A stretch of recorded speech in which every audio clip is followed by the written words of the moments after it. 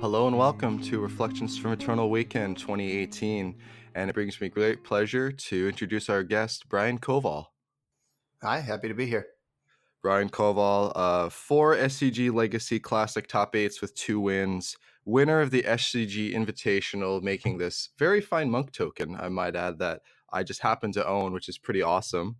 Remember when I first saw this, I love that you're the ancestral guy and you're wearing a mock sapphire and it's just perfect for a monk with prowess. As of, just a week ago? As of a week ago, 2018 Vintage World Champion. North American champion, technically, but True. I'll take it. You're still the champ and no one can take that away from you. Absolutely not. So go ahead and tell us a little bit about yourself. So my name's Brian Koval, like you said.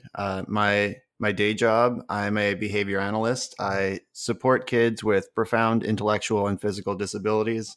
We get them when the school district can't handle them. I work with people who the general population don't even know they exist. That's my whole life, and I love it. Tell us a little bit about your history, how you've come along, how long you've been playing for. Just let us know who you are when it comes to Magic. In summer camp, the year between third and fourth grade, one of the counselors, we got to pick electives every session, and one of the counselors was running an elective called Magic the Card Game, and I was like, "What's that? I don't know.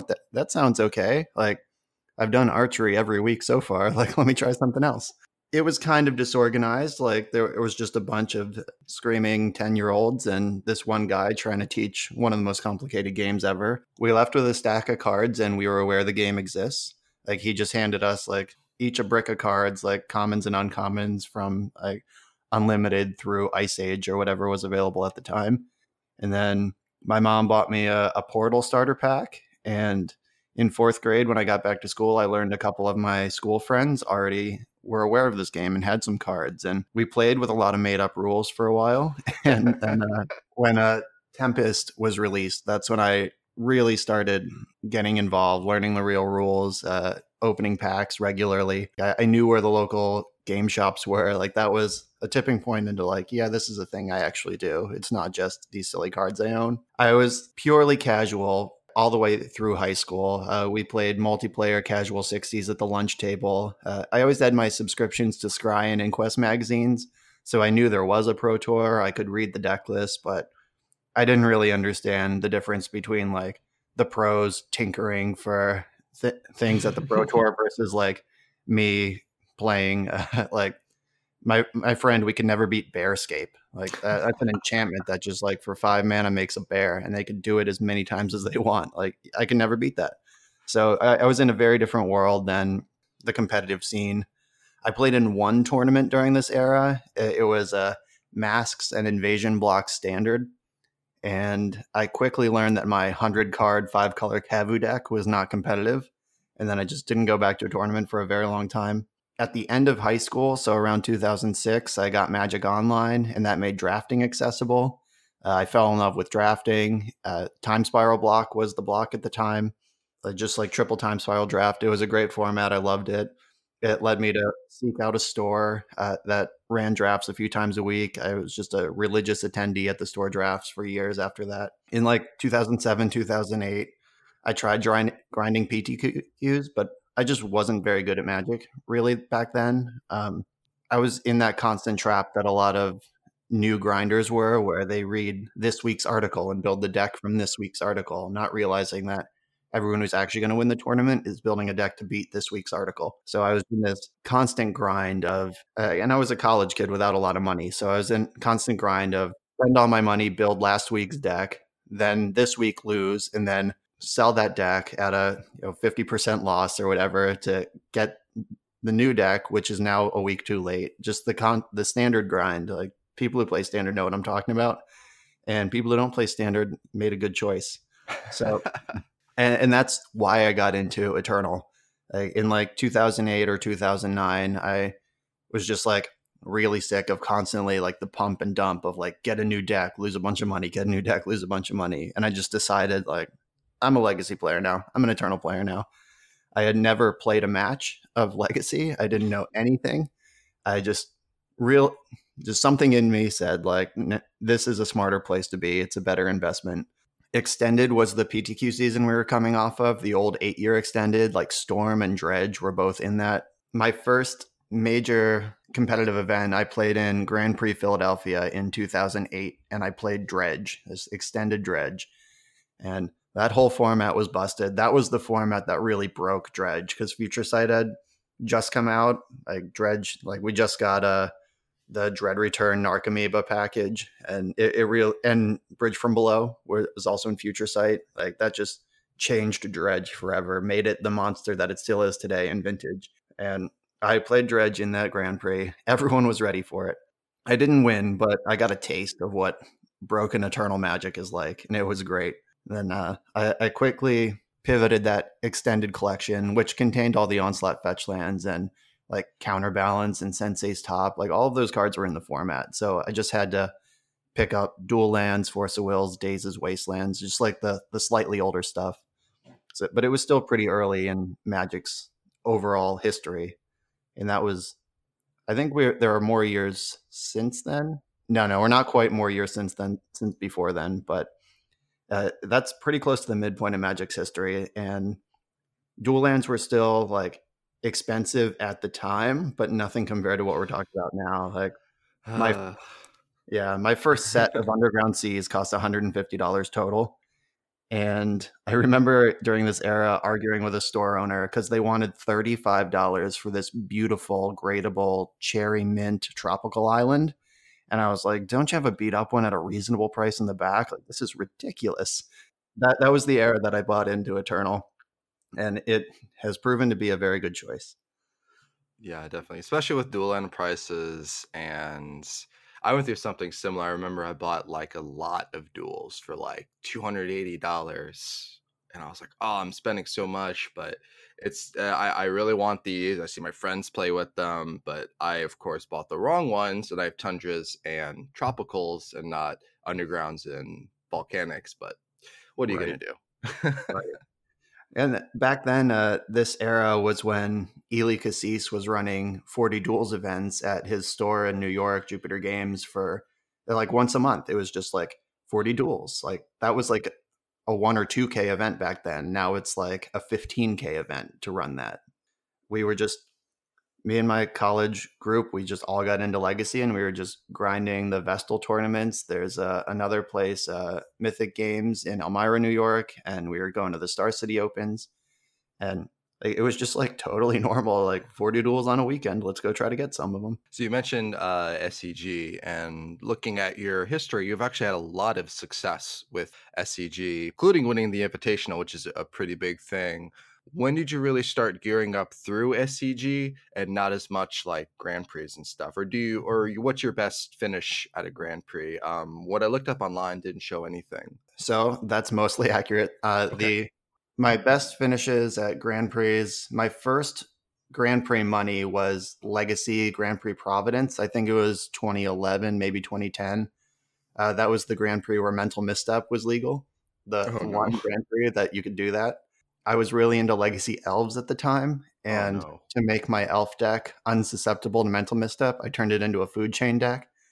You can actually, there is an article somewhere in the archive of Star City where I wrote about my experiences playing that deck. It was sweet. I don't know if you've ever evoked a Muldrifter into a food chain before, but that's Black Lotus plus Divination on the same card. It's very sweet. There's an article out there somewhere. And then just a few years ago, I played a team limited Grand Prix with Chris Stagno and Alex Bestecki, and we lost playing for the X2 Pro Tour invite in the last round. We were not live for top 4 anymore. We would have been 5th or 6th, but it's a clean X2 cut. Everyone at X2 goes to the Pro Tour. So we lost our win into the Pro Tour. Those are my 2 most successful Grand Prix. The Star City circuit, I was actually a judge for a very long time. Like from like 2010 to like 2015, if I was traveling to a competitive event, I was judging it, not playing it. Star City, though, they worked out a sweet deal with me where before the 2-day opens, it used to be Standard Open on Saturday, Legacy Open on Sunday every week, and I would judge Standard, play Legacy. So I got to continue cutting my teeth on Legacy in a time where I was otherwise not playing Magic. And then I stopped judging in 2015 for a variety of reasons. Mostly, I was an adult with a well-paying job. I was out of college. Like, I didn't want to work on my weekend anymore. Then I just started playing more, and I had also moved to Pittsburgh after college, and I joined their team draft Tuesday night team draft tradition at Carnegie Mellon University. That's the same infamous team draft tradition founded by like Aaron Forsythe, Mike Turian, Randy Bueller, like most of R&D now. These guys founded that weekly team draft back in the 90s, and people still do it now. So I was just like playing Magic every week with like Rich Shea and Andrew Cuneo and Steve Rubin and just like people who are a lot better at Magic than me. And I was getting a lot better because I was around them and learning from them. Around 2015, I just pivoted into I'm now playing tournaments, and then wow, now I'm winning tournaments. Like, this is pretty great. Just in the last 2 years, I think 2.5 years, like 2 or 3 summers ago, when Eldrazi was just fully powered in Modern, I made it to the finals of a Modern Open, or not Open, Modern Classic. I conceded the finals to a person playing just Jund, like regular old Jund against fully powered Eldrazi, because we worked out a prize split where he got first place and I got a huge extra boost of store credit, which was more important to me at the time. Though now that I have a few other trophies, that'll always be the one that got away. There's just a blank spot on my wall where I wish that Modern plaque was. I'll get another one someday. Yeah, so I made the finals of that one, and that just like really broke through for me. Like, I can do this. Like, there's nothing taboo, like nothing sacred, like nothing special about a top 8. I can totally do this. And then a few months later, I won a Legacy Open with Grixis Delver. And then over the next year and a half, I think my classic finish at Star City events is like my average finish is like 6th or something over the last 2.5 years. I can't day 2 an Open. Like, I'm in the classic because I can't day 2 an Open. I don't know what's going on there, but I am just crushing classics. So 2 days of Magic is a lot. Yeah, it's a lot of Magic. And then I was convinced I had the metagame solved right before they banned Deathrite Shaman. I was playing Miracles, like the all basics, well, not all basics. There's 1 Tundra and 9 or 10 basics, depending on your build, and just Miracles deck. It was aggressive. I had 3 mentors, 2 main deck Flusterstorm. Like, I was ready to turn the corner and just crush these Grixis decks. I got 9th on Breakers in the Classic 2 weeks before they banned it. I won the Classic the week before they banned it, and then they banned Deathrite and shook up everything. Yeah, that I had it all figured out right at the end of that format. So you agree with the banning then? Yeah, and I think that this one is less horrendous than others that have happened. Like when Survival of the Fittest was still legal in Legacy, I was a huge survival apologist at the time. I was like, no, you just need more graveyard hate. Play a Pithing Needle. You're just lazy. But like, I was wrong. Absolutely wrong in that opinion. That card is busted and shouldn't be in the format. Deathrite, I think, is just makes the format very different, but not necessarily super unplayable. But I don't mind that it's gone. I wouldn't mind if it came back. And I'm super neutral on that card. A lot of people put it as yet another card has to die for fetch land sins, and I think that's a pretty good way to put it. Yeah, I mean, Deathrite was a sideboard card against graveyard strategies in Standard. Like, the fact that this thing taps for mana is just ridiculous. In addition to all these other abilities, it's just win condition, disrupts combo decks, also ramps you. It's certainly one of the more messed up cards that's been printed with the context of a fetch land perfect mana format. Yeah, the 1 mana planeswalker that people like to call it. Exactly. Yep. So give us a quick overview of the Invitational you won, and then we can get to Eternal Weekend. So that Invitational, I was locked into my Standard deck pretty early. Like, that Invitational was just a perfect example of having the perfect deck for a tournament. There were a lot of people in that room who were better than me. There were a lot of people in that room who tested more and worked harder than me. Brennan DeCandio's Grixis Colossus deck, I was watching his stream. I watched him just crush everyone with it. And that deck was on a different power level than every other Standard deck that there was. And it was totally answerable. Like, Dispossess was in that format. They could just, on turn 3, exile the Colossuses out of your deck, and you can't really win anymore. because Brennan was crushing on Moto shifted quickly. The Moto metagame moves so quickly. Like if you lose to Grixis Metalwork Colossus, you're going to have like 3 Dispossess in your deck by the next afternoon.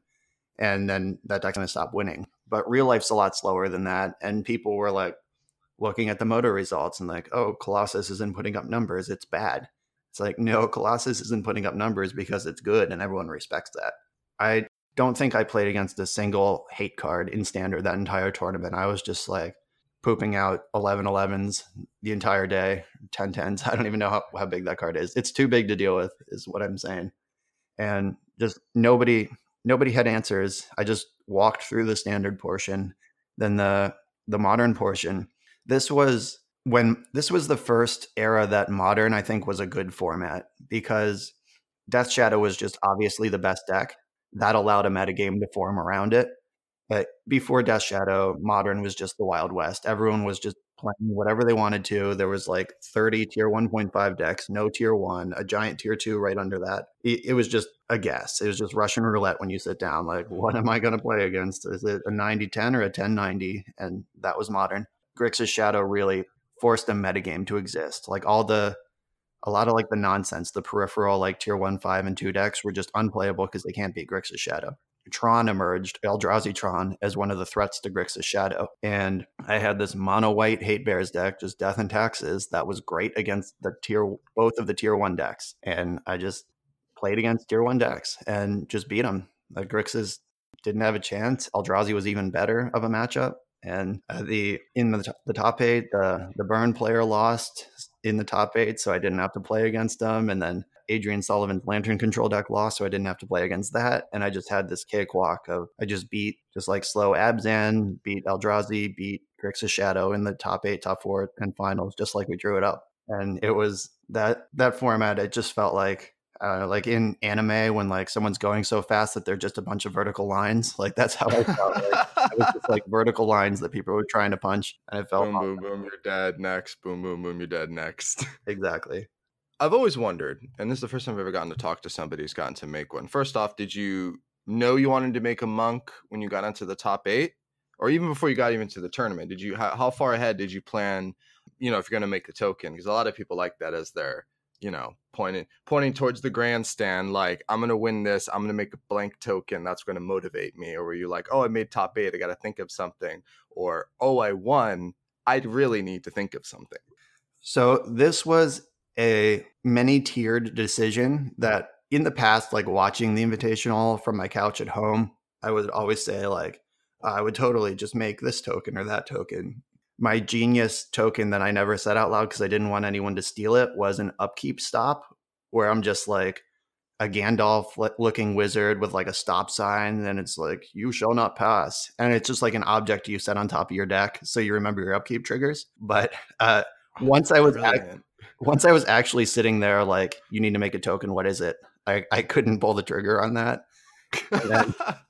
And then it came down to like this was before they banned Top and Legacy and before they restricted Mentor and Vintage. Like Monastery Mentor was the creature for me at the time. Like it was crushing both the formats that I liked the most. And Jacob Wilson already was a monk, but it was like a few years removed and they had already recycled a few tokens. So like I didn't feel super bad about being the same token again. It was either that or the Monarch. That was my backup. But I would never actually play the Monarch. I'm more likely to lose to the Monarch, and I You'd rather not look at yourself beating you. Exactly. I don't want to be Miracles versus Death and Taxes. They resolve Palace Jailer, and then I just watch myself bury myself for the rest of the game. So, how could I do this to me? Right. So I went with Monk. I have since waffled on whether or not Thopter would have been a better choice.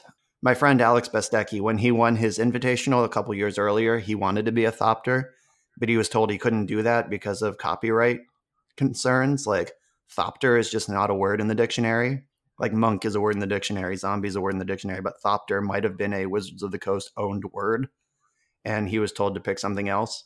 And I didn't ask because I knew the story, but Thopter and Monk were like the two eternal all-star evergreen tokens that I was considering. And I just ended up going with Monk. And you got to say in the art, I'm assuming, because this is very specific, and I think that's the best part about it. Yeah, that was the weirdest part because like the entire process of like pick a token, sit down for your interview with Nick Miller, go take promo photos and be done probably took 10 minutes. Like from the moment that my opponent extended the handshake to when my photo ops and everything were done was probably just a whirlwind 10 minutes.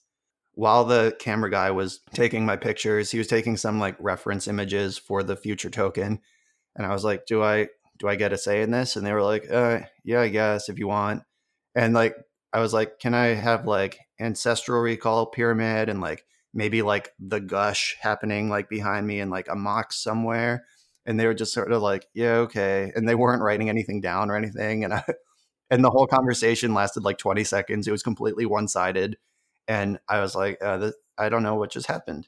But then it came out like a couple weeks later, and I was like, this is exactly what I wanted. They were listening, they did keep track. So those guys, they were really good. They nailed it. You mentioned earlier that you moved to Pittsburgh, so you got to win Eternal Weekend as the hometown hero. You said you got to sleep in your own bed.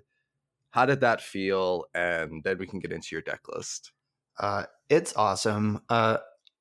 For people like I never lived in like a big city with a name that a tournament might be in until I moved to Pittsburgh after college. And there's like a grand there's been a Grand Prix Pittsburgh every year the last 3 years. They've been every other year before that. Eternal Weekend moved to Pittsburgh last year. Like not only do I get to sleep in my own bed, but I get to fill the rest of my house with people I like hanging out with. Like Calvin Hodges from Black Magic Gaming, like him and his crew stayed with me. Like just the whole booth crew was there. Then Nick Cummings, a guy from upstate New York, was in town, and I guess his lodging fell through. And I was like, totally, I have another couch. So I got to hang out with all my friends, get dinner with friends every night, and also get a good night's sleep. Like, it was really nice. Yeah, I know you're familiar with those people because I saw you with the BMG belt, which I love every picture of someone in that belt. That thing is amazing. Yeah. Played Paradoxical Outcome at the tournament. People who are familiar with Magic Online, just to fast forward to the finals for a quick second, Shops versus Paradoxical in the finals sounds like every other Magic Online result.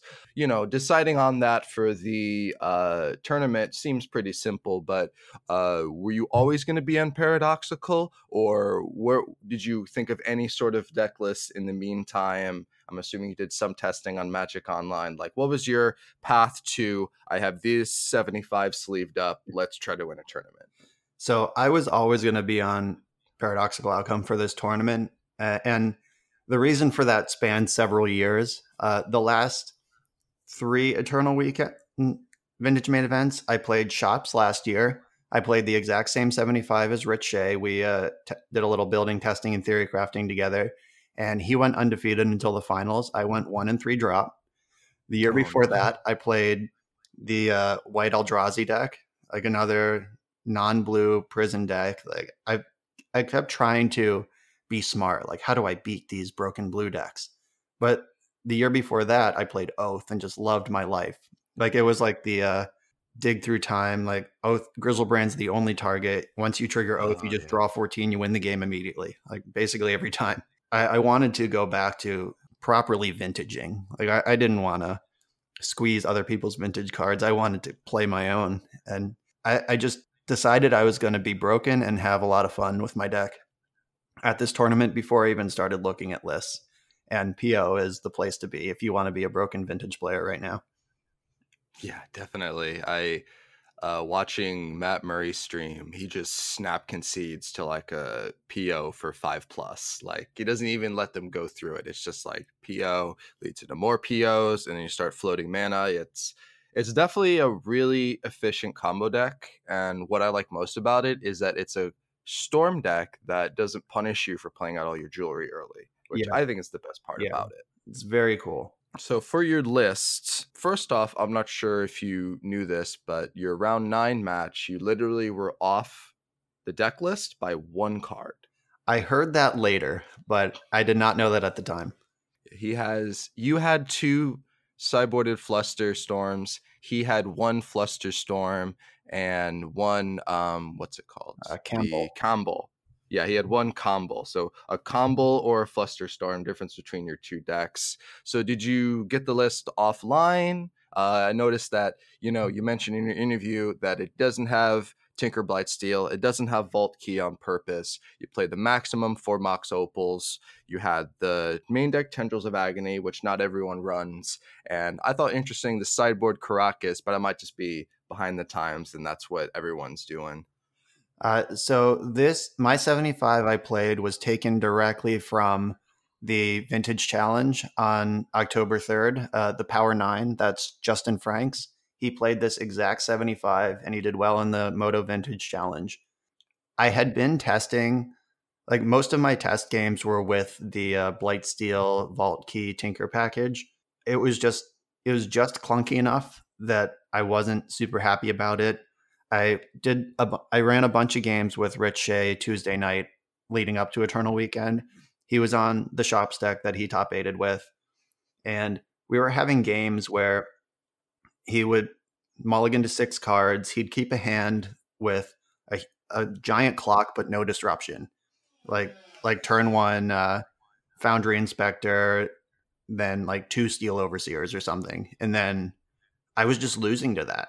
Like my deck was just clunky enough that this turn 3 or 4 o'clock out of Shops with 0 disruption was beating me. And I was not okay with that. Like if Shops keeps a sketchy hand without disruption, I want to punish them. I don't want them to get another turn. That was really illuminating. And then Rich messaged me the link to this deck list that night. I put it together on Wednesday. I played it in a trial on Thursday. I went 4-1 in the trial, learned some tricks, learned how to play this deck, learned how to sideboard a little bit, and then Friday morning we were off. So I had played 5 total matches with this build before the tournament, but I had many more practice matches in with the PO archetype overall. Yeah, just this version. Yeah. So I'm assuming it changed a lot of your paths, because you couldn't go, oh, I have one half, I can go for the other half, and easy, oh, I can get a turn 1 Tinker versus Shops and beat them.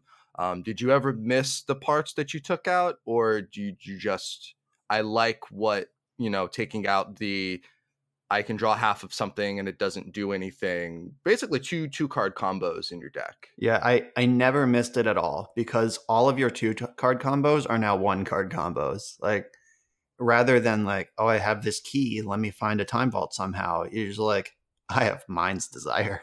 That's the plan. And like I natural tendrils to people a number of times. Like they crack some fetch lands. Maybe they play a Thoughtseize. They tap an Ancient Tomb or something. They're at 16, and then I'm just like, end of turn Hercules me, and then like just mox tendrils for 7 copies. You're dead. I did it on camera a couple times. Yeah, those sort of things happen, and I never missed having Blightsteel Colossus in my hand, not once. Did you see? Did you get a chance to get the coverage where somebody flipped their Karn and it was Tinker Blightsteel? Yeah, perfect. Yeah. That's just good. So they had an exiled Tinker and a stupid Blightsteel in their hand. Yeah, exactly. Like that's the kind of thing that I just didn't want happening. I just want my foot on the gas. It's like no clunkers, just beat them. You mentioned you own Duels and Forces. Do you borrow power or do you own power? I own that power. During my judging years, when I was in college, when I was judging exclusively, but I was still a quote unquote eternal player. Back in the day, Moxen were like $200 to $300, and that was about what the store credit compensation for working a Star City weekend was. So I would just work a weekend, get a Mox. Work a weekend, get a Mox. And I'd work a Grand Prix, and I would have like my compensation plus a pack of Judge foils. Like that's an Ancestral Recall. Over about a year and a half, I just converted all my Judge compensation into power back in like the 2010, 2011 era. So that is my power. You literally grinded for your power. That's actually pretty awesome to hear. So we'll work for power. Cool. Yep. We'll work for power. We can actually talk about your altars then, since they're your cards. So do you have 2, or did I miss one? I think I also was the Ancestral and the Lotus. Yeah, so I have the Ancestral Recall and the Black Lotus. Those Everybody take a collective sigh of relief. Those altars are on the perfect fit inside the sleeve. Those are not on the card. Nobody has drawn on my power, actually. I had this, I was working a Grand Prix back when I still judged. Christopher Rush was one of the artists. This was at the beginning of that period, like right before he died. He had a period where he came out of hiding and he was just working a lot of events. This was the beginning of that. And I was like, wow, Chris Rush is here. Like, what do I do with my Black Lotus? Like, I just struggled with it all weekend. Like, do I want him to draw on my Black Lotus? Like, even though it's mine, even though it's his art, like, do I want this? And then Mike Caffrey, he owns Tales of Adventure, the store. He was like, just have him alter the sleeve, and it was just like amazing. Like light went on. I just like gave Christopher Rush my Black Lotus, and I gave him like $30 or $40, and I was like, do something cool with this. I'll check back with you later. He made it into a big silly flower, which at the time I will admit I was like, this is not quite what I had in mind, but now that I'm used to it, and like I don't know if you've ever drawn a Black Lotus when you really need it, but that's the face you make, that like big goofy flower smile. Like that's how you feel on the inside when you rip that lotus. And I've grown to love it, even though it's a little goofy. It's not quite what I had in mind when I handed it to him, but I love it, and I'm glad I have it. And the Ancestral Recall is the same. That altar is on the sleeve. I handed it to Mark Poole. I said, go nuts, man. Do what you want to do. And it was at an Eternal Weekend 2 years ago, which I think was on actual Halloween or very close to it. And he just turned it into that like scary pumpkin head guy. And that one I did love from the moment I saw it, just like that black night sky and that orange pumpkin popping off it. So I'm a huge fan of that. But my cards are safely behind the sleeve. Don't worry. I mean, I have seen a lot of things done directly to the power. So honestly, it doesn't matter either way if it's on the sleeve or not. It just seems like you have to be super careful with it because that's a sleeve you cannot split. Right. Yeah. And someday I think that if they start getting a little grungy or something, I'll have to just retire the altar, just put that somewhere safe in like a binder pocket or something. And I'll just have this Black Lotus altar that's not on a Black Lotus anymore. I understand it is a non-permanent medium, but I think that is better over. I'm more comfortable with that than in having it permanently on my Black Lotus. You should try to find one of those like misprint blank cards, and then you can put it in the little plastic thing and just have like a little stand for it so it doesn't get in the way, so you just see the art. Yeah, that would do it. Good luck for your tournament. You played a lot on camera, so we have a lot of like very specific stuff to talk about. Let's go off camera first. How did your tournament go? I'm not sure. I think you won all your games on camera, actually. Yes. Because they did a time walk for round 2, and then rounds 9 and 10, and then the top 8, which, of course, you won every match. About what happens off camera, anything cool, like cool play-wise, happened to you that your opponent did, if the metagame was what you expected or if it surprised you. I think the metagame was exactly what I expected. I played against an unpowered deck in round 1, and then I played against some other PO decks, some shops decks, and some control decks like that. That's what you can expect out of Vintage. My deck choice rewarded me a few times. I played against shops twice in the Swiss, and in round 1, I played against the mono red prison deck, the powerless or budget build, which for the record, I think is an awesome budget deck. If you're trying to get into Vintage on the budget, like that deck is actually totally viable. I just vintaged all of those players, those non-blue decks. And I played against Survival once. I played against Survival, 2 shops, and a mono red prison. And I just vintaged them. They don't have blue cards in their deck. They can't stop me. Like if I Hercules that Null Rod, they are done. And that's exactly what happened in all 4 of those matches. One of the shops matches, there was kind of a like weird little moment where my rules familiarity helped me out. I kept a hand with Mana Crypt, Soul Ring, and 1 land, Hercules Recall, and PO. I was on the play, and I deployed all my fast mana in my land. They had a turn 1 Revoker for the Soul Ring, and then they had a Turn 2, they had another Revoker for the Mana Crypt as well, and they did it second main, and I had to float mana in response to the Revoker, or else it was never happening again. And it resolved, and he said go, and I said with my floating mana, I used my land plus those 2 to Hercules him. And then he was like, "Ah, man, okay, go." He just didn't realize that we were still in his main phase.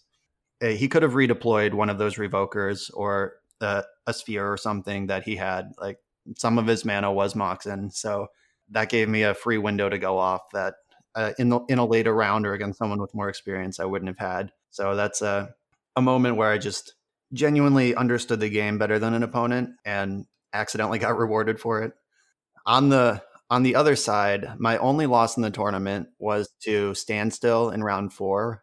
This one, he beat me game 1, just like squeezed me out the way Standstill does. I believe he had main deck Stony Silence, and the Wastelands took me off my colored mana. I only have the 2 Cs on a Trop without my artifacts available. Or not Trop, Tundra. 2 Cs and a Tundra to cast colored spells, like non-blue spells. And after the Wasteland on the first Underground Sea, I was just out of win cons. And then game 2, we got into this crazy long game where he had 2 Stony Silence, an Energy Flux, and a Moat. So I couldn't kill him with Mentor. I couldn't PO. I couldn't do like anything that I need to do. However, I maneuvered the game to a point where he passed the turn with only Flusterstorm in his hand. He had 1 mana available and Flusterstorm. That was it. I had been holding Tendrils for the entire game, and I Hercled myself at the end step. So now I had like 6 or 7 artifacts in my hand that I could play for free, even though I couldn't activate them. I could still build Storm with them. And I had my 4 mana with my lands, and I put all the cards in my hand. I just needed a way to protect it from Flusterstorm. And I drew for turn, and it was like a Ponder Preordain, and I cast that and didn't find Flusterstorm.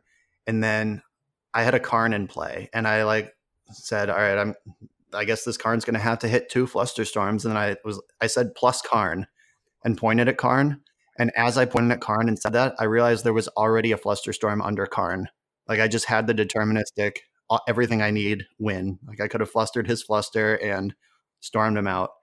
And I just totally missed it. I forgot that Karn had banked any cards earlier in the game. And I just missed it. I beat myself up pretty hard on that one for several hours, which is, that is part of my process where I just make myself feel really bad so I don't want to feel really bad again, which I don't know if that's healthy, but that when I punt, like if I get beat, it's fine. It's like, okay, that's magic. But like if I beat myself, like I let myself hear it over that. So I just on board punted. That was in turns. So that game was not ending. That match was not going to end, but I could have been 3-0-1 instead of 3-1 after round 4, and I just completely blanked. Other than that, I played against a Grixis control deck in round 7. That was really cool.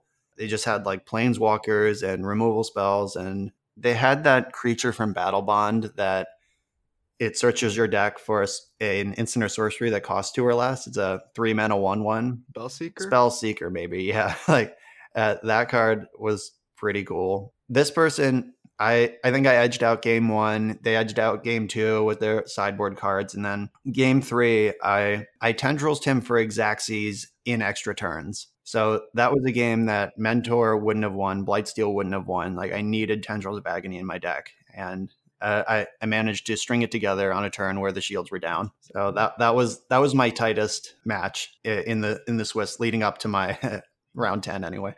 We can start with round 2. So for round 2, you're against Benjamin Burke, who was playing Oath. So this was a time walk match. So we actually got to see the entire match. It seemed pretty straightforward, but if go ahead on it. Game 1 was straightforward. I just PO'd him. I love Oath of Druids. I wish I could play Oath in every tournament. Like if the world was what I wanted to be, I would just play Oath all the time. But Oath is a huge dog to fast broken combo decks. That's just always been true in every iteration of Vintage. Like, Oath is just a slower, clunkier combo deck than the dedicated combo decks. And that rang true in our round 1. He just like put up some meager resistance, then died. And then Game 2, he had 2 energy fluxes that I had to dance around for the whole match. I believe he had Oath for some amount of time, like a long time, but never had an Orchard to give me a creature. I spent several turns like deploying my fast mana, then in the upkeep or end step, POing them back for just like build your own ancestral recall. But I couldn't leave them in play and go off in my main phase because of this energy flux. And then I had Sensei's Top for most of the game, just play that. And there's a trick you can do with Sensei's Top where you look at your top, activate the ability to look at your top 3 cards, and in response, activate the ability to draw a card. So then you draw a fresh card, and then you look at your top 3, which now includes top, and you can move it around if you don't want it back. So I did that a lot, just trying to find new cards, never had to pay for the top through Energy Flux. Eventually, I was drawing lots of cards. Like I had the POs active. I was doing what I wanted to do other than leaving my artifacts in play. And I had Mentor for a long time, but he had Oath, so I couldn't just jam it. I don't want to give him a creature to trigger his Oath with. But eventually I found a turn where I knew I could get to Time Walk, and that's the turn I played Mentor and then cast Time Walk, and his Oath was never an issue. So that one took a little dancing, but I was never really under threat. And actually, for your first match, you showed your opponent Mind's Desire, but then you ended up not winning that turn. What happened there? Oh, okay. Yeah, now I remember what happened there. I made a very tiny mistake while I was going off that meant I had to pass the turn instead of just winning. I was in the Yogg-Will, and I had Dig Through Time in my graveyard, and I had I had activated a top, the Sensei's Top, and I knew I didn't want my top 3 cards, so I needed a shuffle. I knew I had no more lands to get, like all 5 of my fetchable lands were in play, and I had a Flooded Strand in my hand and a Scalding Tarn in my graveyard. And I just defaulted on the normal action of like, use these cards while I can with Yogg-Will. So I played the Scalding Tarn out of my graveyard for the fetch rather than the Flooded Strand in my hand. And then that Scalding Tarn wasn't there when I went to Dig Through Time later. So I had to pay 1 more actual mana instead of being able to delve that Scalding Tarn. And then when the dig resolved, I was 1 mana short of casting Mind's Desire, and I was 1 mana short of Detutor for Tendrils. Like I had 5 mana, but not 6. And that would have been it. Like if I had just shuffled with the land from my hand, had an untapped Mox left over when I went for that dig, I would have won the game on the spot.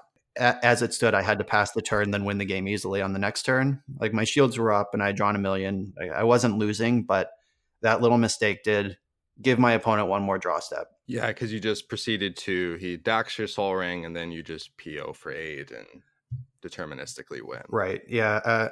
I'm pretty sure he had to plus DAC there too. We talked about that after the match. Like stealing my Sol Ring is pretty negligible when he knows he has nothing in hand.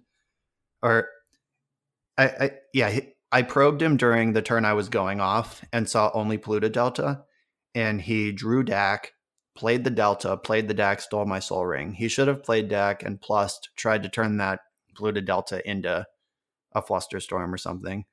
There was not a whole lot that he could have done in that spot regardless. But I showed him the Mind's Desire because when I resolved Dig, he was like, do you have Tendrils? And I was like, no, but I have this. And I showed him Mind's Desire. But then I realized I couldn't cast it. So it went back into the deck and just had to take another turn. That's very interesting how there are like very, very small things that really can mean a lot. Just like a fetch land activation, stuff like that. So, yeah. And especially amongst that turn where I was doing so much and I was going so broken, I saw so many cards, I made so much mana, just exiling that card from the land from my graveyard instead of from my hand just cost me the win that turn. So it's really easy to get into that, like, it didn't matter, but like it totally did. Yeah, honestly, the smallest bits sometimes really can matter. Although I really wanted to see that Mind's Desire for, what was it going to be, like 10, 12? A lot. So after I lost to that standstill player, after I punted that match, my next round was against Shops, and I turned 2 on the play, desired for 30. So there was quick redemption after that punt. Like that got me off tilt immediately. Just like, That's when you reach for your deck, turn it upside down, and let your opponent know they've died. Very good, very good. Glad to know that you got Mind's Desire Redemption. Okay, so now we can go to round 9. So round 9 was the first of 2 very interesting situations that you ran into before hitting top 8. Go ahead on round 9. Yeah, so like you said, it was the 74 card mirror. One of the differences was that, or the only difference was that I had an extra Flusterstorm on my list to his 1 Kemble. We both had the 1 main deck Flusterstorm, and he didn't have it when I went for my combo, and I just had it first. And then game 2 was shaping up to be awesome. We both led on library. Our second land drop was Academy for both of us. Like, we were both in the library with Academy active. However, I even had a Mystic Remora and 2 Flusterstorms. So like, I resolved a Mystic Remora. I had double Flusterstorm. Like, the next turn, I was going to go off with double Flusterstorm backup and still with Remora in play. But this unfortunate thing happened where my opponent, in his upkeep, activated Library. He drew up to 8 cards in hand, and then he just started playing his turn. He was like, activate Library, draw, play Mox Jet. And then the judge was like, wait, you should have an extra card. Then there was this kind of strange back and forth between the judges trying to determine whether they need to actually back up the game state and put Mox Jet back in his hand, or if they just like shortcut it and say Mox Jet's still in play but draw a card. Like that is a seemingly irrelevant nuance, but in the world of judge policy, that might actually matter a lot. Like, if he draws something that like makes him want to save the Mox Jet for a later turn versus like you've already committed to that, put that in your hand, it could functionally change the game where that Mox Jet is when he draws his card. My opponent got super flustered that he made the mistake at all, and then that these judges were going back and forth and they couldn't just tell him to draw the card. He ended up picking up the Mox Jet, drawing a card, playing his land for turn, and passing. He just forgot to redeploy the Mox Jet after playing his land, and he passed the turn with 8 cards in hand. This was when I drew the Mystic Remora, played it, it resolved, and I was like mapping out my next turn, how I was going to win with all this protection. And then he's like, oh, I have 8 cards in hand. And it turned out to be his 3rd game rule violation of the tournament. Game rule violation is just what it sounds like. It's if you violate the rules of the game. If you do something that Magic the Gathering says you can't do, then you've committed a game rule violation. And the way judge policy works is that the 3rd time you do that in a tournament, it's upgraded to a game loss. Like, the first 2 are just warnings, like, hey, be more careful. The 3rd one is like, you've had 2 warnings. Now this is a stricter punishment because we can't just keep having you violate the rules of the game. The head judge got involved to administer this game loss. I asked the judge if we could downgrade it because, like, this game is going to be cool. And we're in this tight situation. And he was like flustered because the other 2 judges had that weird conversation in front of us. And the head judge, Eric Levine, to his credit, like, he stuck to policy. He was compassionate yet firm in his delivery of the ruling. And I imagine he was the second most miserable person in that situation. Like, my opponent and then Eric were like the 2 most miserable people in the room when that was going on. As a judge, I've been there and it sucks. It's so hard to do that. But he stuck to policy and he was correct to do so. But he did not let us ignore the fact that that should have been upgraded to a game loss. He didn't give a 3rd warning. He did, in fact, give the game loss.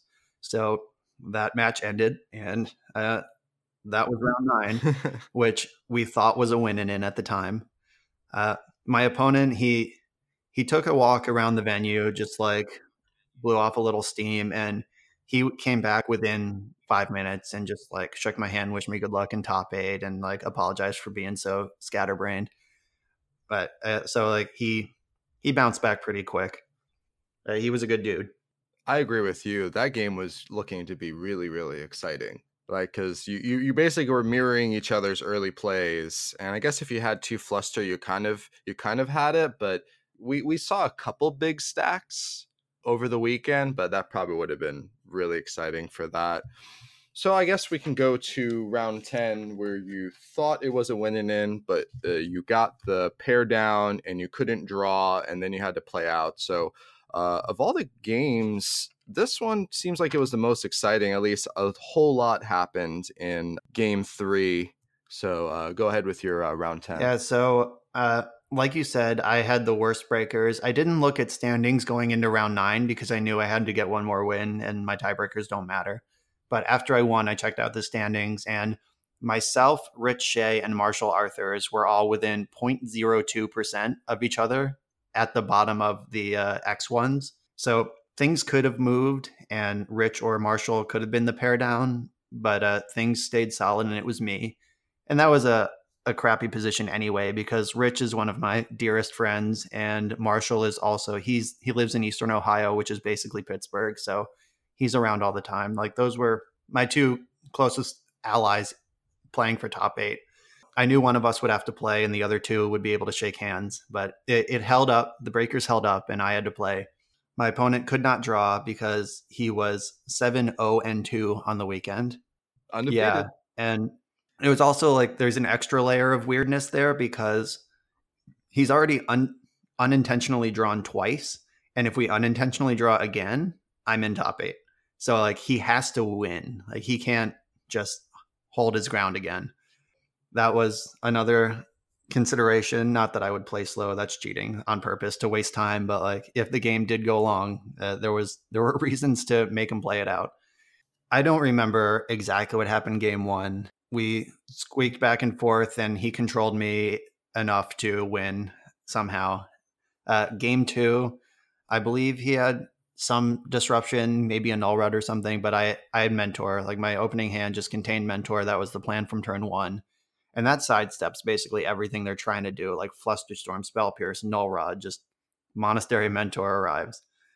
And it just ignored all of his hate. Then game 3 was pretty exciting. We had a lot of early exchanges that left us both pretty much empty. I didn't have a threat. I didn't have any way to dig deeper. I think he might have been actual Hellbent at one point. I think he missed his second land drop on turn 1 after I fought over his Ancestral Recall in my end step and ended up winning that fight. And then he missed his second land drop. And when the dust cleared, it was stable but looked okay for me. But then very shortly after that, he jammed Null Rod.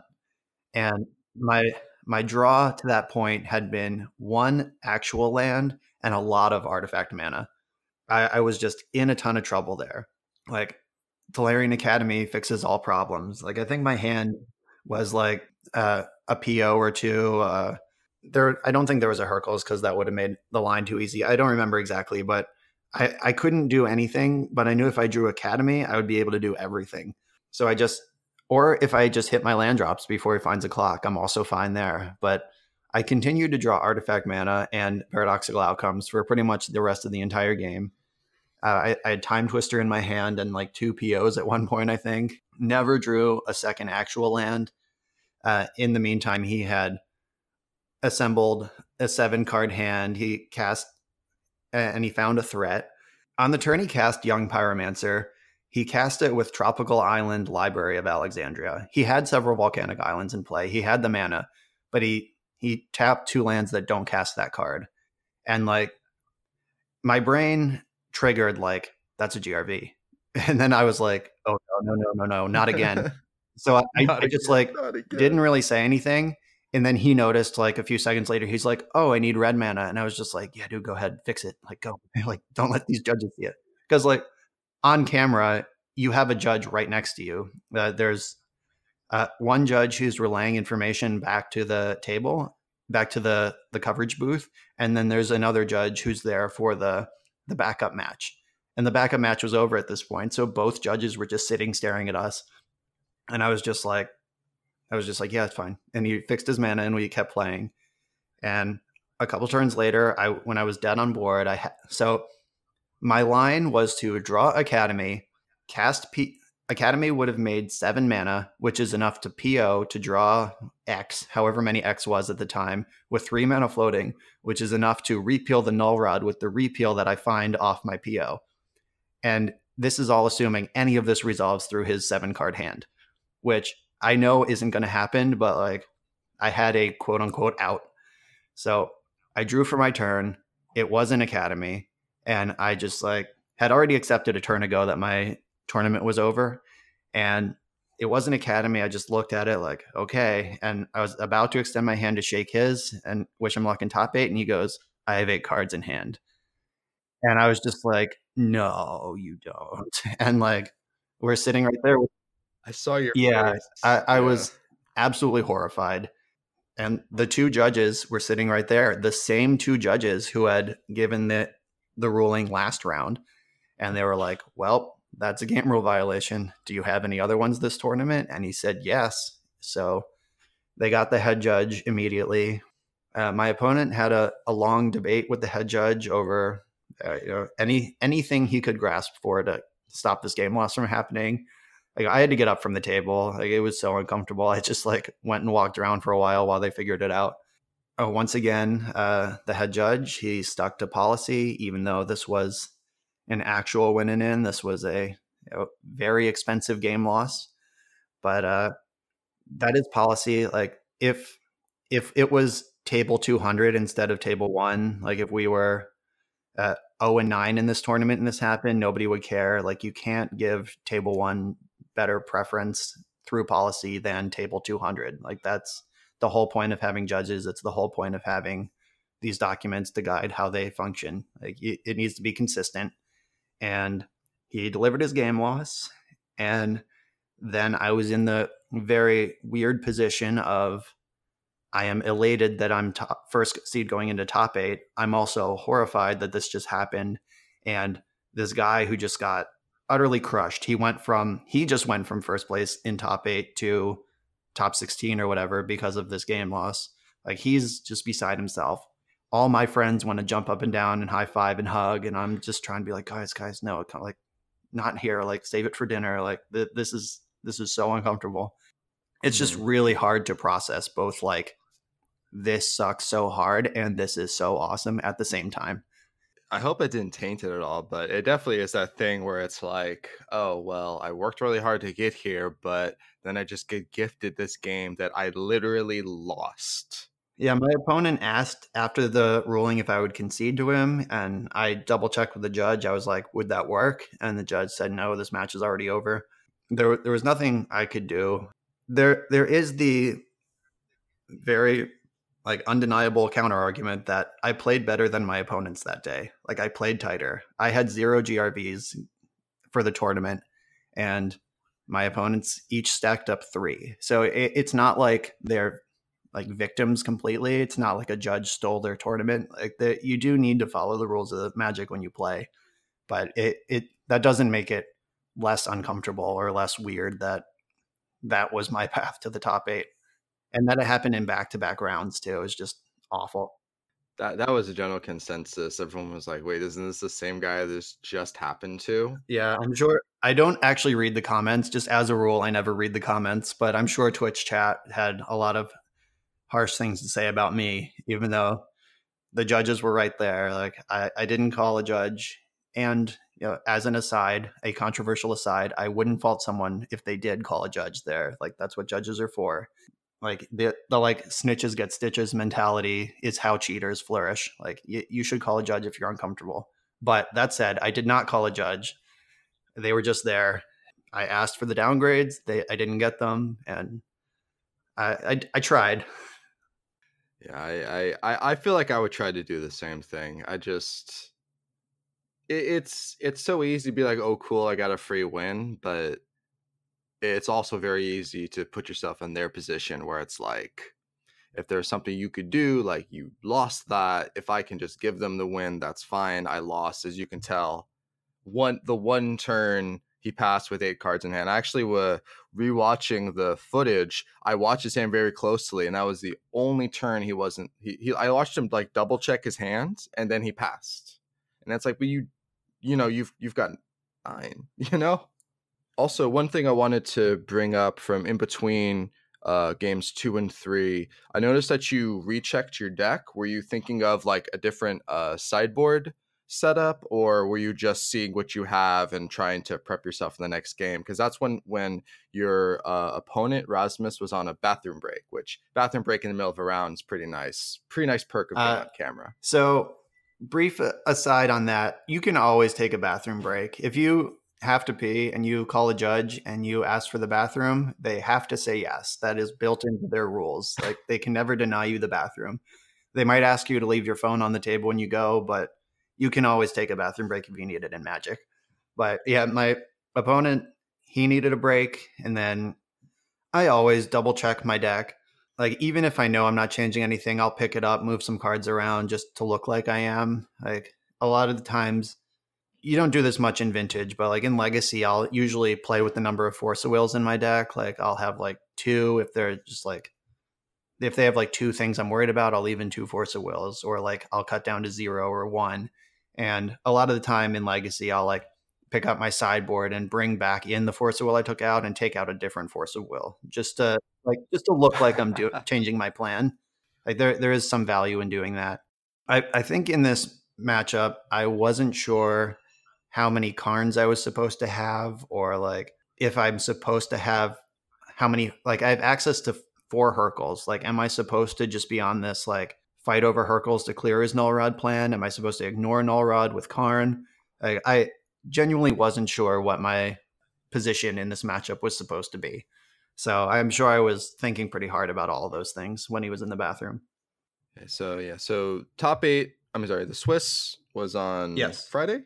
Swiss was on Friday, and then top 8 was on Sunday. Did you play in the Legacy event I was briefly enrolled in the Legacy tournament. I would not say I played much Legacy, though. It did not go well for me. What did you end up playing? And so I had 2 buys, and I ended up 3-3, including the buys. So I went 1-3 in matches played. What did you end up playing? Was it just not right for the room? I played Miracles because I do believe Miracles is the best deck in Legacy. I played again in my first match in round 3. I played against David Long, who is a known master of lands and green-black depths. Didn't make any mistakes. That matchup is tough anyway. I also sideboarded as if he was Turbo Lands, but he's actually more of like the mid-range, just green-black the rock with this lands combo finish. I just sideboarded wrong and got immediately punished for it.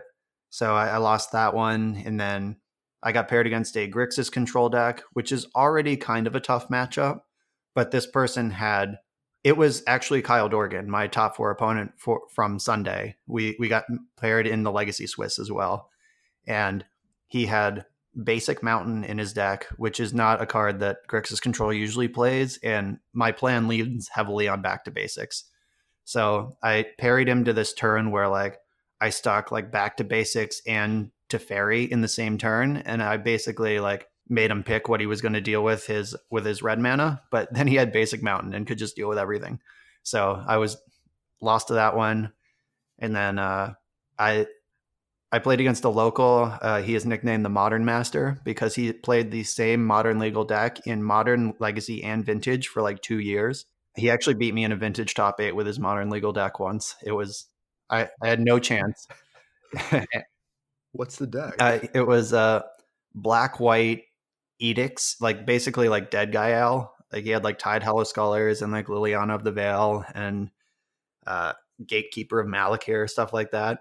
And I was on Blue Moon or Blue Angels in Vintage back when that was a deck. And that deck's plan is to deploy more creatures than most Vintage decks can deal with. But his deck can deal with creatures all day. So I utterly destroyed me in a Vintage top 8 with his Modern Dead Gael deck. With his Godless Shrines. I think with his prize money from that tournament, he bought a scrub land.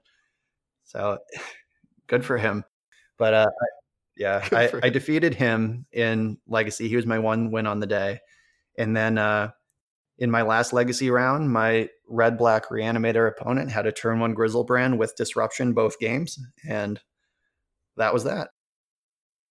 So with your newfound extra time, did you end up testing for your quarterfinal matchup because you knew what it would be? Because Cosmos deck was pretty crazy. It had 4 Notion Thief. On the name. The Thief.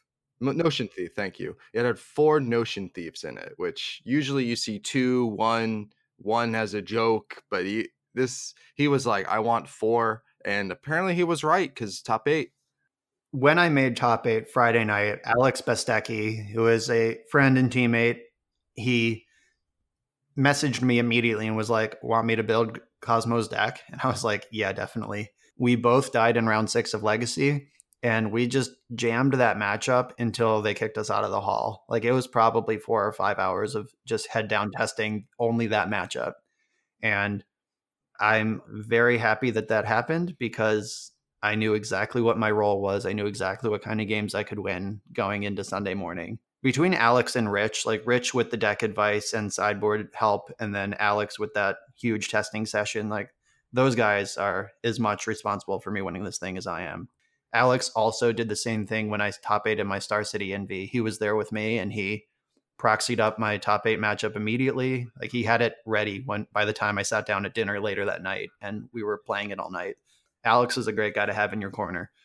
We figured out that matchup pretty well in those coming 4 hours. Because your first game was actually off camera, and then the second game was pretty exciting. But go ahead and tell us about the first one, and then we can talk about the second one. What we determined in our testing is that I have to go broken. Like, if I keep a hand that's like 2 lands, a preordain, a ponder, like I'm gonna lose. Like, I need like lots of fast mana, an early PO, usually exactly 1 piece of interaction, like 1 Force of Will or 1 Flusterstorm will get me over the hump if he has anything. Game 1, I had a hand with some fast mana, a PO, and a Force Blue card. He kept a hand with land, Black Lotus, Notion Thief. He kept a turn 1 Notion Thief. I had the Force of Will for it, and then I Gitaxian probed him on my second turn, and he had nothing else going on. It was like Voltaic Key, no other mana sources, like maybe like Wheel of Fortune or some crazy brick. His hand was just empty. He was all in on that Notion Thief, which would have won if it landed for sure. But I countered it, and it was pretty elementary from there. I just went off. Game 2. I'm trying to remember what even happened game 2. You've probably watched the video more recently than me. Want to give me a... Yeah. I took notes, so I can tell you everything. So the most exciting part of game 2 was the fight you guys had over a Notion Thief. So he went Notion Thief. You forced it. He pyroblasted it. You flustered it back. He then went for Brainstorm, and then it got countered. So there was this like nice, really big stack, and then you ended up stopping the Notion Thief, which you just had what, repeal? Yeah, repeal is my only out to resolve Notion Thief in the 75. And that's 5 CMC, right, and you can't draw into it because that right, just feeds your opponent. Okay, so that helped me out a little bit. Remember what happened in game 2. I remember I kept a hand that was like right on the edge of keepable according to our assessment of the matchup. Like, it had Academy and 1 artifact plus some land drops and some cantrips. So if I find a second artifact off my cantrips, I am doing the speed thing I'm supposed to be doing. I think it also had a Force of Will or Flusterstorm. But so he was on the play this game. He was like land Mox, and I was like land Mox, and then he went land Time Twister, and I was like, hell yeah, dude! Like, this is what I need in my life. So he just twisted me into a new hand. I lost my Academy because I didn't lead on that, but I had a fresh 7, and I couldn't have been happier. That's how that game started. We fought over that Notion Thief, like you just described. And then I believe on the next turn, I drew Mystic Remora, or like shortly thereafter, and I stuck on Remora. Oh, I had Mentor. That's what was happening, right? So you, after the whole fight, you did a Demonic Tutor. I wasn't sure if you got Yawgmoth's Will or Black Lotus, but after the Demonic Tutor, you went Lotus into Will. You then walked, played out the Mentor, digged, and I actually saw a clip of this. You almost, like, I feel like everyone who's played a lot of Dig Through Time has done the Right. almost put the 7 into your the hand. So I saw that, and I saw you just pull it away like really, really fast. Like, no. That actually happened to me once, where I was doing that, and there literally was a judge standing behind me who like talked to me. It's like, you could be really careful on that Dig Through Time. It's like, yeah, no, you're 100% right. Like, next time I'm just going to put my hand down and then look at it and just switch them like two hands, because like that's very hard to fix. I do remember that moment where luckily like I was holding 7 cards in one hand and my 3 or 4 card hand in the other hand, and I like started to merge them. Like I think the corners touched of the left and rightmost cards, and then I was like, "Whoa!" and pulled them apart. And I just sort of like looked at the judge like, "We good?" And it was fine. Like it was clear like what cards were supposed to be where. That would have been a nightmare to happen, but I caught it in time. And yeah, the dig found. I remember this now. I had the mentor in play, and the dig found Mystic Remora and Force of Will, I think. I resolved the Remora and passed the turn, and then Cosmo started doing stuff. And like he treasure cruised. I drew a card off Remora. I fought over the cruise. He won that fight, I believe. But I drew some cards, like his counter magic for my counter magic, drew me another card. And then he knew what the top 2 cards were already, I think from Sensei's top. And like he put his cards down. I know Cosmo. We've played a lot of Magic against each other over the years. And he's a talker. And he was like, when the cruise resolved, he's like, well, I know the top 2. This one has to be good. And like pointed to the third one down. And he put him in his hand and was like, just kind of shrugged like, oh, okay. And I was like, ah, crap, he found something. He cast, I think it was Demonic Tutor. That was the card that he found. And I drew for Mystic Remora, and it was Force of Will. So the Remora drew me 3 cards that turn. The third one down was Force of Will, and I forced the D-Tutor, and I think that got the concession. But he had Time Walk and Voltaic Key in hand already, and he found the D-Tutor to get the vault. So he was poised to turn the corner on that one, but Mystic Remora dug me into what I needed and got to emerge unscathed. He played Walk to untap and Vault Yes. Key. Oh, is that what happened? So you forced the Walk, and then you killed him with mini Okay, Kobolds. yeah, I forced the Walk, and then he showed me Key D-Tutor after he conceded. So that's what happened. Yeah, so that was a very that very easily could have been game 3. Right. So good old Mystic Remora. Worth noting is that he would have had to, like, if that Walk did resolve, he would have had to cast Key, D-Tutor, and Time Walk. So I'm drawing 3 more cards off my Remora, and he had Mana Crypt in play. So we were still playing that game, even if that Walk did resolve. Like, there was a lot more game to play. While he's taking his infinite turns, I'm continuing to draw cards. So if he casts any spells. So I could start fighting over the Hurkyl's Recalls or Tinker, or, well, Tinker wouldn't help, but I could fight over, like, his Hurkyl's Recalls that try to remove his own Mana Crypt. That game would have got real weird if those spells all resolved. But luckily, we didn't have to go there. Luckily, Prowess took it in the end. Monk token, too good. What kind of edge on your opponent is that? You just play yourself? Some of them don't seem to notice. Some are probably intentionally not noticing. Some are like, whoa, is that you? What is this? Are you famous? It's like... I mean, I love the Invitational back in the day. So SCG doing this, I have absolutely loved. And no offense, but I think I like Alex's token the best because it's so creepy. It's so creepy. It's perfect. Alex does have one of the best tokens. Speaking of which, actually, I was looking through the deck list, and he actually has a picture of your token on his deck sheet. Below it says deck mascot. Yes, I don't know if you knew he did that. In Vintage, he included my token as his deck mascot because he had Mentor in his deck. And in Legacy, he did the same thing with himself because he was playing Stoneblade. He chose a mascot for each deck. That's just awesome. All right, so the semifinals were pretty simple. It's a Paradoxical Mirror, pretty quick 3 games, but third game was pretty exciting. So go ahead on that. Game 3 was vintage, like proper vintage.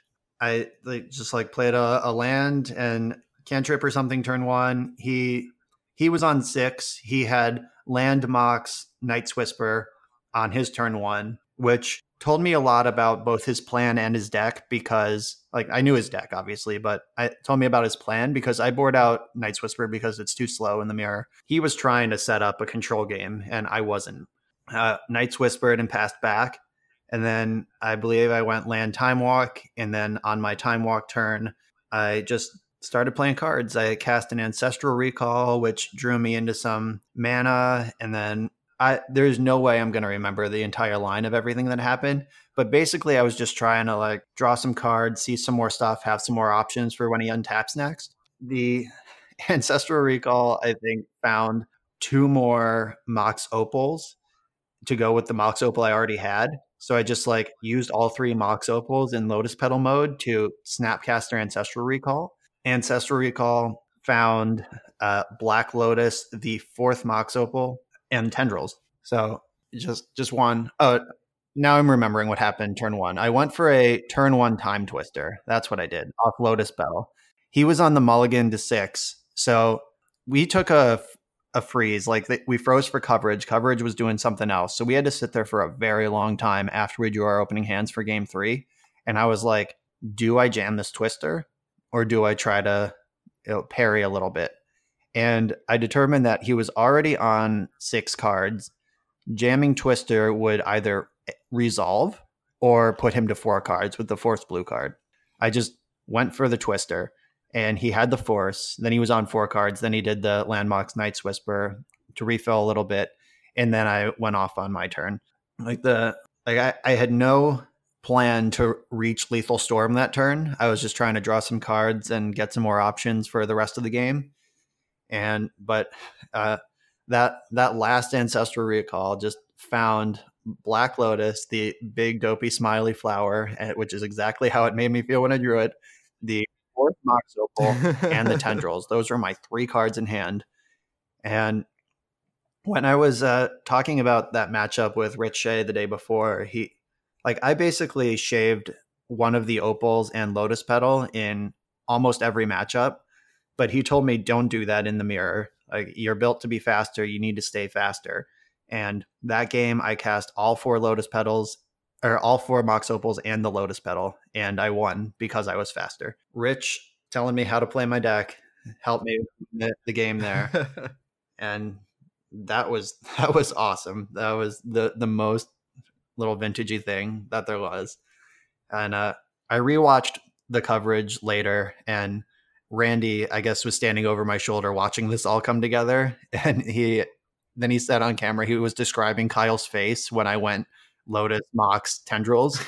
It was just this like split second of just like awe, rage, disgust, like everything, every emotion that you could feel when your opponent just full cheeses you out of nowhere. Like, it was just like, he wasn't a bad sport. He didn't like rage or like hit the table or anything. He shook my hand, but like that one split second was just like, ugh. You had to draw exactly it had to be exactly that. I don't think anyone playing Magic has not had that moment of, it had to be exactly that. Yeah, because what was it? It was repeal into probe to know the coast was clear, into the Snapcaster on the Ancestral, all your Moxes, and then the just Tendrils. Yeah, I said before, just hey, I cast 9. Yeah, I was just like on that like, let's see one more card plan, like repeal my own Mox. That's a new card. Oh, it found probe. Let's take a peek, draw another card. Oh, that's the third. The repeal found the probe. The probe found the 3rd Mox, and the 3rd Mox let me snap back the Ancestral, and the Ancestral found the 4th Mox, the Lotus, and the Tendrils. And Storm was actually like 12 to 15. Like, it was not even close. It wasn't for exact. That was a complete. You're deep into the negatives, Tendrils. I mean, those are the best Tendrils. The Tendrils they can't finish resolving because state-based actions have ended the game. Early in the coverage, I found it interesting. They were kind of like bad-mouthing the main deck Tendrils, and it's nice to just be able to win the game. You know, some people get so like, I'm going to assume Vintage is in a certain way where if I cast 3 Paradoxicals, my opponent's just going to concede. I'm holding, 25 cards, and you're going to find it. But being able to just, like what you did in the semis, just natural Tendril somebody, not have to worry about leveraging it into a PO. You're not sure where it's going to go into. Having a card that says I win, even though it just says I win, still not bad. I agree with that assessment. They basically had the Mentor and the Tendrils to win, so you have a tutorable Tendrils to just win the game on the spot, not have to worry about stitching together the Time Walk with the Mentor and stuff. So Honestly, looking at your list, I really liked your list. And I do like that you took out like the weird chaffy things, because I've actually seen that in the past. This is going back like really far. The old extended decks, the Balancing Tings deck that randomly had the combo of what was it, Erratic Explosion and Draco, that you could do with the One Dreams card, the black one, where discard 2 cards, stack your deck as Draco and Erratic Explosion. That's another deck where if you ever drew the Draco, it wasn't going back on top of your deck. So you literally have a card you don't want to draw, and when you have a card you don't want to draw in your deck, that's always what you're going to top every deck time when you need something. Yeah, Every and time. like since my round 2 feature match was time shifted match, I was able to watch it in the VIP room on site that day. Like I just finished my round 3 and went and sat and got some water, and then like, oh, I'm playing on camera. So I got to watch that commentary live, even though it was my match. I heard Randy talking about how he thinks that once PO's going off, it doesn't matter how you win. Like the Tendrils is silly, and that's just not true. Like you're not one of those decks that has literally infinite mana in your deck in your hand and you can do whatever you want. It's not like an Omniscience combo deck. Like you actually do need to have a win condition and connect with it. Like I said earlier, that the match I lost to Standstill, like I could have won if I played better because I had Tendrils. Nothing else would have won that game for me. And in round 7, that Grixis control player who I beat in turns, I won because I had Tendrils. Nothing else would have won that game for me. Like we saw in that round top 4, like we were just talking about, Tendrils did it. Like if I was on my opponent's list, my best ancestral recall there is like Black Lotus Tinker.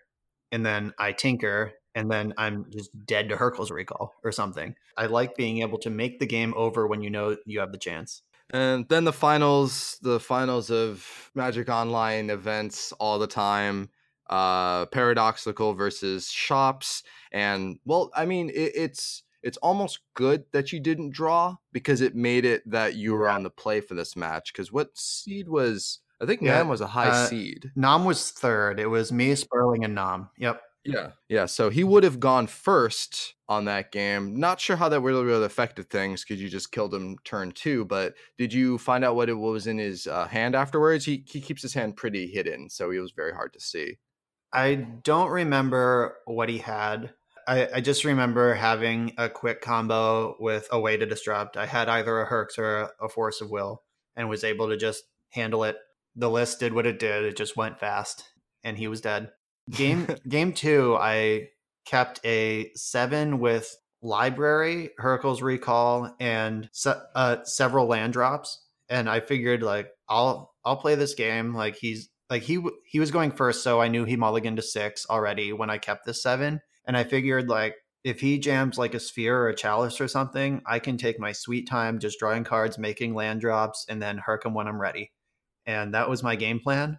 That game plan went poorly when he had turn 1 Lodestone Golem. So instead of having forever to figure it out, I had 4 turns, and I did not figure it out. Him sticking Lodestone on turn 1 pivoted my plan from draw cards with Library to let's get this fast mana into play. So I played the Mana Vault, and then he had turn 2 Null Rod, and it's just like, oh, okay, I'm getting chopped. I understand. Yeah. So that was that. Quick question on game 3. Your Demonic Tutor, was that for Academy? No, it was for PO. Yeah, so my opening hand had Basic Island. It was Underground Sea. No, it was Island because I used the Mox. Okay, so it was it was just three artifacts. I remember now. I had no lands. I had Opal, some off-color Mox, and Mana Crypt. So I had 4 mana. One of it was of a useful color. And I had Force Blue card and Top. So I used the Opal and the off-color Mox to Demonic Tutor for PO. I figured I'll force whatever I'm worried about this turn, and then just PO on my turn, and that's the game. So I Demonic Tutored for PO, and then with my Mana Crypt, I played Top and activated it, and the Top found a Hurkyl's Recall on top of my deck. So I stacked that on top just as a backup plan. It's a good thing I found that backup plan because Nam had both Chalice on 0 and Sphere of Resistance. If I was in a position where I had to force one or the other, I have to force the Chalice, and then I'm in a lot of trouble to the Sphere. If I didn't have the Hercs, that would have been a bad time. But I did, so I was able to let both of those cards resolve, just knowing that I could untap, draw the Hercs, pass the turn with Hercule. I have 4 mana, so I can pay the extra 1 for the Force of Will, and then with my 3 left, I can Hercule's Amend Step. So he would have to have another 2 permanents I care about, 2 more spheres basically, to lock that game up. But I felt really well set up. Like, I ended up not even casting the Force of Will. The last card in his hand was Walking Ballista for 3. Like, that resolves, end step, Herc, and then we just go off from there. Yeah, Nam didn't have much of a clock. That's one thing I noticed. He just played out a bunch of resistors and didn't have anything to kill you with, which, I mean, if you're on the Hercules plan, that doesn't do anything. In my testing with Rich, it was very clear that exactly 1 piece of disruption is what Chops wants in this matchup. Like, exactly 1 sphere or exactly Chalice on 0, and then just puking threats onto the board from there. Yeah, that's one way to put it. So you win. They give you this nice painting of a time walk.